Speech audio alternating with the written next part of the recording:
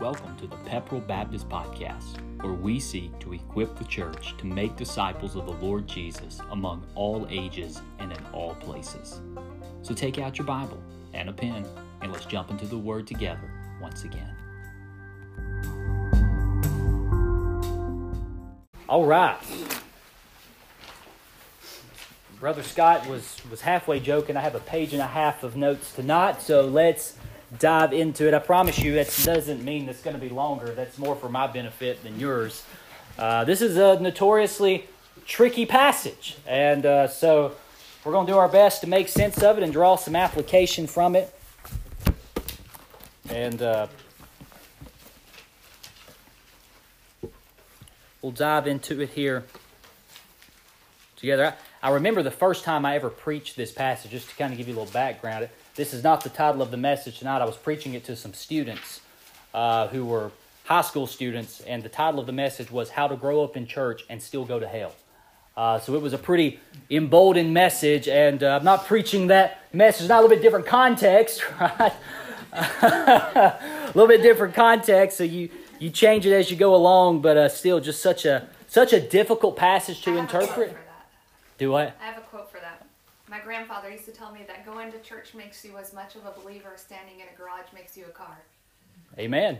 That's a lot of truth to that, for sure. Practice what you're doing. And we'll see some of that, I think, in this passage here tonight. So let's dive into it. Hebrews, beginning a new chapter, Hebrews chapter 4, verses 1 through 11. Let me read this for us, and we'll dive into it together. Therefore, since the promise to enter his rest remains, let us beware that none of you be found to have fallen short. For we also have received the good news, just as they did. But the message they heard did not benefit them, since they were not united with those who heard it in faith.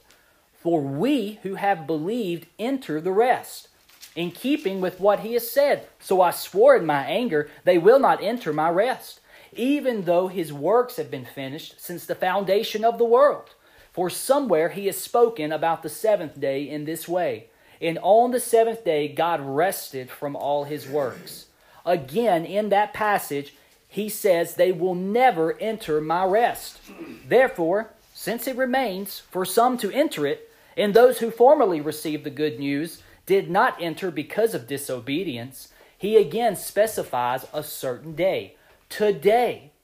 He specified this speaking through David after such a long time. Today, if you hear his voice, do not harden your hearts. For if Joshua had given them rest, God would not have spoken later about another day. Therefore, a Sabbath rest remains for God's people. For the person who has entered his rest has rested from his own works, just as God did from his. Let us then make every effort to enter that rest, so that no one will fall into the same pattern of disobedience. Hard passage in all kinds of ways. And I think one of the more difficult things about this passage is you begin to ask the question, how am I supposed to interpret these 11 verses? How do I begin to understand what's going on here? And I'll tell you what I think is one of the more difficult things about this passage. Who do all these pronouns refer to?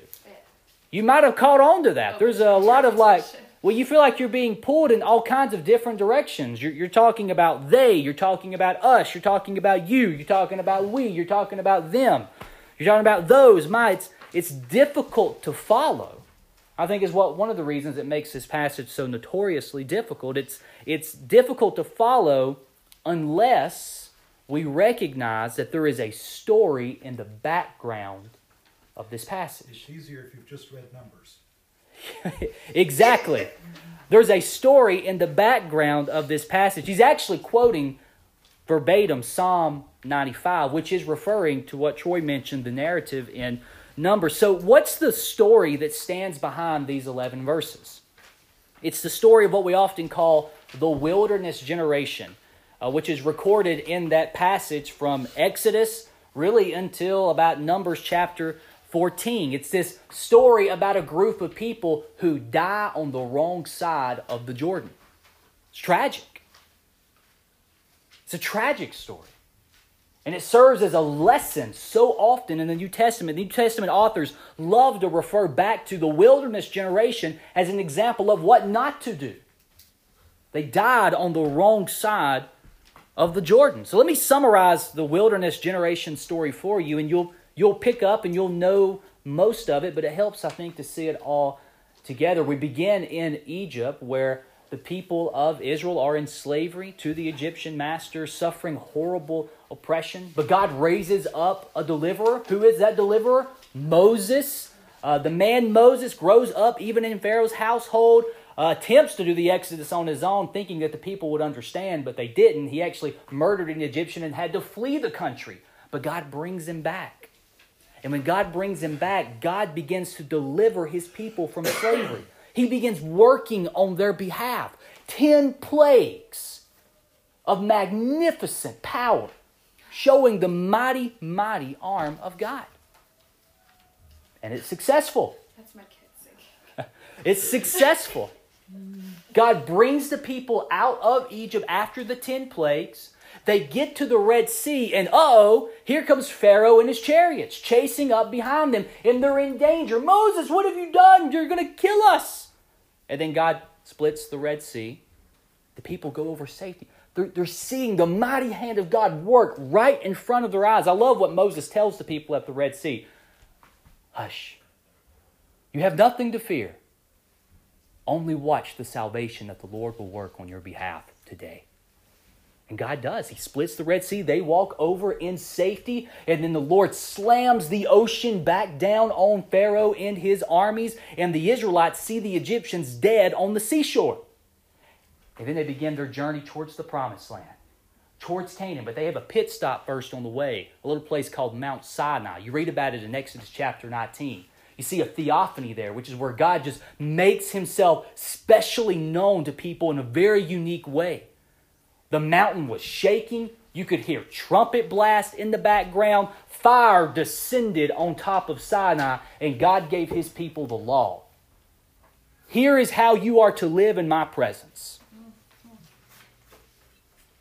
And then they began to journey onwards.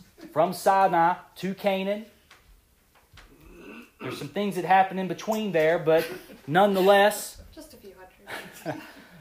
the Lord graciously provides for them all along the way. He gives them water from a rock on 2 occasions, manna, quail. He's consistently providing for his people. Been given a miracle after miracle after miracle after miracle after miracle, and it's understandable why he gets upset with what happens next. So yes, there's some frustration there. The Lord has worked mightily on that. They saw the Lord work.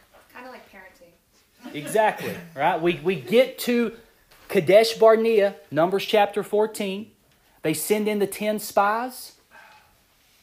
And only 2 come back, Joshua and Caleb, and say, we got this. Have y'all saw what God has done for us all the way here?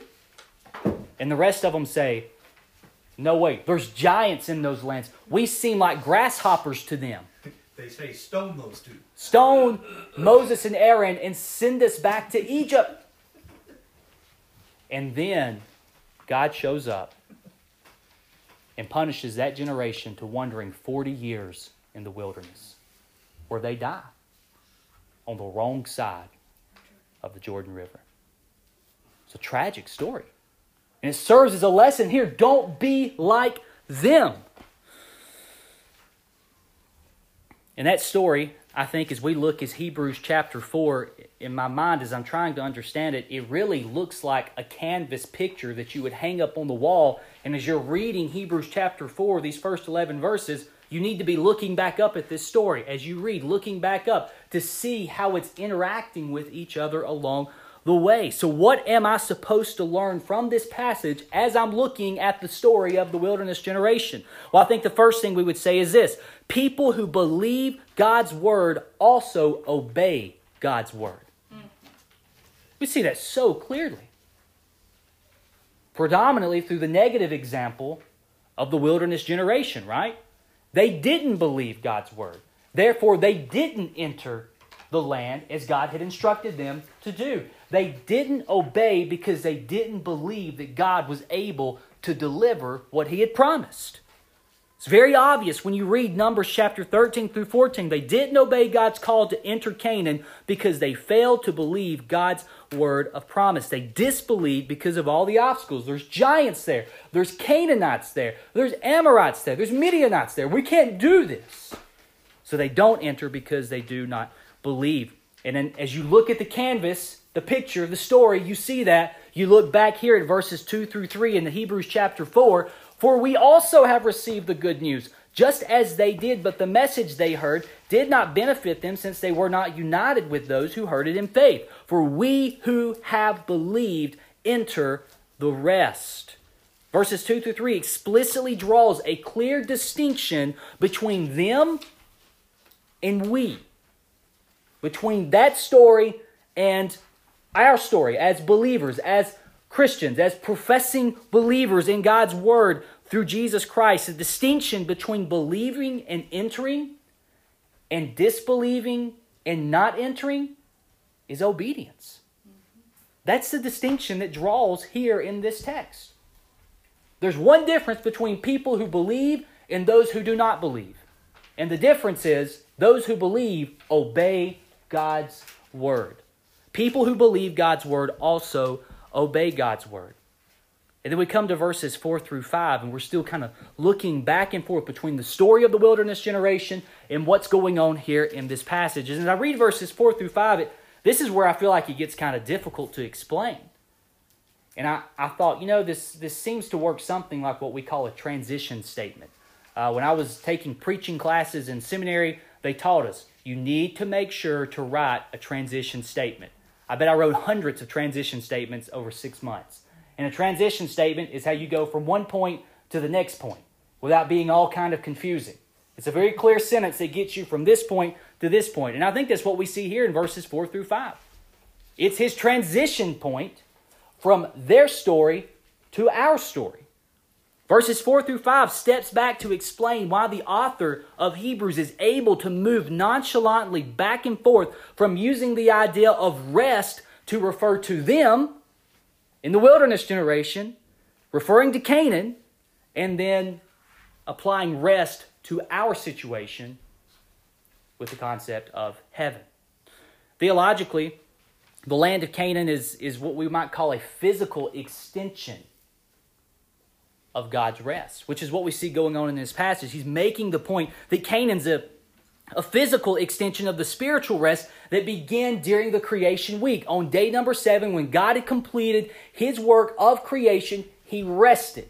His rest began then. Canaan, later on in the story of the Bible, becomes a physical representation of this spiritual rest that began with God in the creation week. Thus, verse 5 quotes Psalm 95:11 again, drawing attention to my rest, talking about God. Therefore, they will not enter my rest. They will never enter my rest. And this is all to help us to see this point as he's transitioning to us, that God has given a new invitation into His rest through His Son, Jesus. As we're looking, we don't need to just get totally caught up in the wilderness generation. This is applicable to us. He's using the lesson from them to teach us. And the lesson is that God has given us an invitation into His spiritual rest. Don't be like the wilderness generation and die on the wrong side of the Jordan. God has given us a new invitation into His rest through His Son, Jesus. He does this in 3 steps. Verses 6 through 8 emphasize that if God's rest had been completed when the people went into Canaan under Joshua's leadership, if that was the end of it, then He wouldn't have spoken of another rest later on. But He did speak of another rest later on. About 500 years later, through a guy named King David, who under the inspiration of the Holy Spirit is writing down the 95th Psalm and begins to talk about, today, if you hear His voice, do not harden your hearts. David could have said, today, instead of today, he could have said back then, 500 years ago, when Joshua led them into Canaan, but he didn't. He said today, showing the ongoing relevance of this idea of rest. That's the first step. God has revealed this through His Scriptures that rest is still open to us today. The next step is the spiritual rest initiated by God in the beginning is still offered to us today. Verse 9 says this clearly. Therefore, a Sabbath rest remains for God's people. Well, how do we enter that rest? He tells us very plainly. The third step. We rest from our works by trusting in what Jesus has already accomplished for us. Verse 10. For the person who has entered his rest, talking about God's rest, has rested from his own works just as God did from his. Jesus accomplished it all on the cross. When he took your place and my place, he took the punishment of your sin, of my sin, so that there is no more punishment for me that remains. Because I have trusted in Christ. I have entered into his rest. I believe that, and I'm obedient to the gospel, to repent and believe. The same invitation is to us today. Repent and believe the gospel. Enter into this rest through Jesus, who's accomplished this rest already for us. So what's the application? If that's a broad perspective, stroke of what's going on here, of that story of the wilderness generation and our story today, what's the application? I think we get it in verse 11. Let us then make every effort to enter that rest, so that no one will fall into the same pattern of disobedience. Don't be like the wilderness generation. Don't die on the wrong side of the Jordan. But doesn't that sound like an oxymoron? Let us make every effort to enter that rest. The ideas almost seem counterintuitive of one another, do they not? Let us do everything we can to enter into that rest, which we can only enter by faith, and not by our own works, but make every effort to do it. How do we explain these things? How do we make efforts towards this? Well, I've got three things. First, we develop some staying power by seeing the betterness of Jesus. I think that's the consistent message throughout the entire book of Hebrews. Jesus is better. We're walking over the Jordan River, and it's a stormy river, and it seems like a mess sometimes, but keep pushing forward. See the betterness of Christ. Do not turn back. Don't stone your leaders. So you don't put no rocks in your pockets on Sunday, right? Don't stone your leaders. Just keep pushing forward. Trusting God's word through Christ. See the beauty of Christ, the betterness of Christ, and develop some staying power through that. That come what may, I will not turn away. The second thing I think we could do to make efforts towards this entering the rest is we seek to obey all God's word, giving no room for a pattern of disobedience. Obey God's word. Make obedience a pattern of your life, not disobedience. You know, it's an interesting thing about disobedience. Just a little bit goes a long way, doesn't it? I mean, just a few minor places of disobedience, just a few areas of my heart that is unrepentant. It's amazing how quickly it can spread. It just blows up. Don't give any room in your heart. Don't give the devil a foothold anywhere. Don't let a pattern of disobedience, no matter how small, develop. When you sense disobedience, kill it. When you sense unrepentance, remove it. Get beyond it. Take your heart and bend it in an obedient posture towards the Word of God. Because that pattern of disobedience is what led the wilderness generation to die on the wrong side of the Jordan River. Don't let a pattern of disobedience develop. The last point, I love this. In all those pronouns, did y'all notice we didn't see any I's? There's actually one I, but it's referring to God. The rest of the pronouns are collective pronouns. They refer to people, a group. We is better than I. And here's what I would tell you, brother and sister. Do yourself a favor and commit yourself wholehearted to the local church. Give yourself totally to the church and find there the richest resource God has given us in this life, one another. each other. Blessed be the tie that binds. We sung it a couple of weeks ago. Look around at the faithful brothers and sisters. I said it a few weeks. You know what the chief means is look to your left and right on a Sunday morning. That's the tools God has given you to plow forward in the Christian life. It's not an individual thing. You're not in this boat alone. You're in it together. We is better than I. Brothers and sisters will serve to guard you from a pattern of disobedience that may land you on the wrong side of the Jordan. I'll tell you what. You get a group of brothers and sisters, a local church, holding you accountable, calling you to task, telling you to keep swimming, you're not going to end up on the wrong side of the Jordan. We make sure that each other do not fall into a pattern of disobedience, but trusting the Lord, walking forward, going on to Canaan, believing God's word and obeying it at every point. Let me pray for us. Father, thank you for this time tonight. Lord, this is a hard passage, but I love this passage. It encourages my heart. And so, Lord, I just pray for the brothers and sisters in this room. Lord, that we would see the betterness of your Son, Jesus. That we would, through that grace of seeing him, Lord, develop some staying power that weathers the storms of life. And Lord, I pray that we would guard our hearts against even the faintest pattern of disobedience. Lord, let us guard against it. Sin is so invasive. Lord, may we kill it when we sense even the slightest smell of it within our hearts. Give us hearts that are bent in repentance consistently.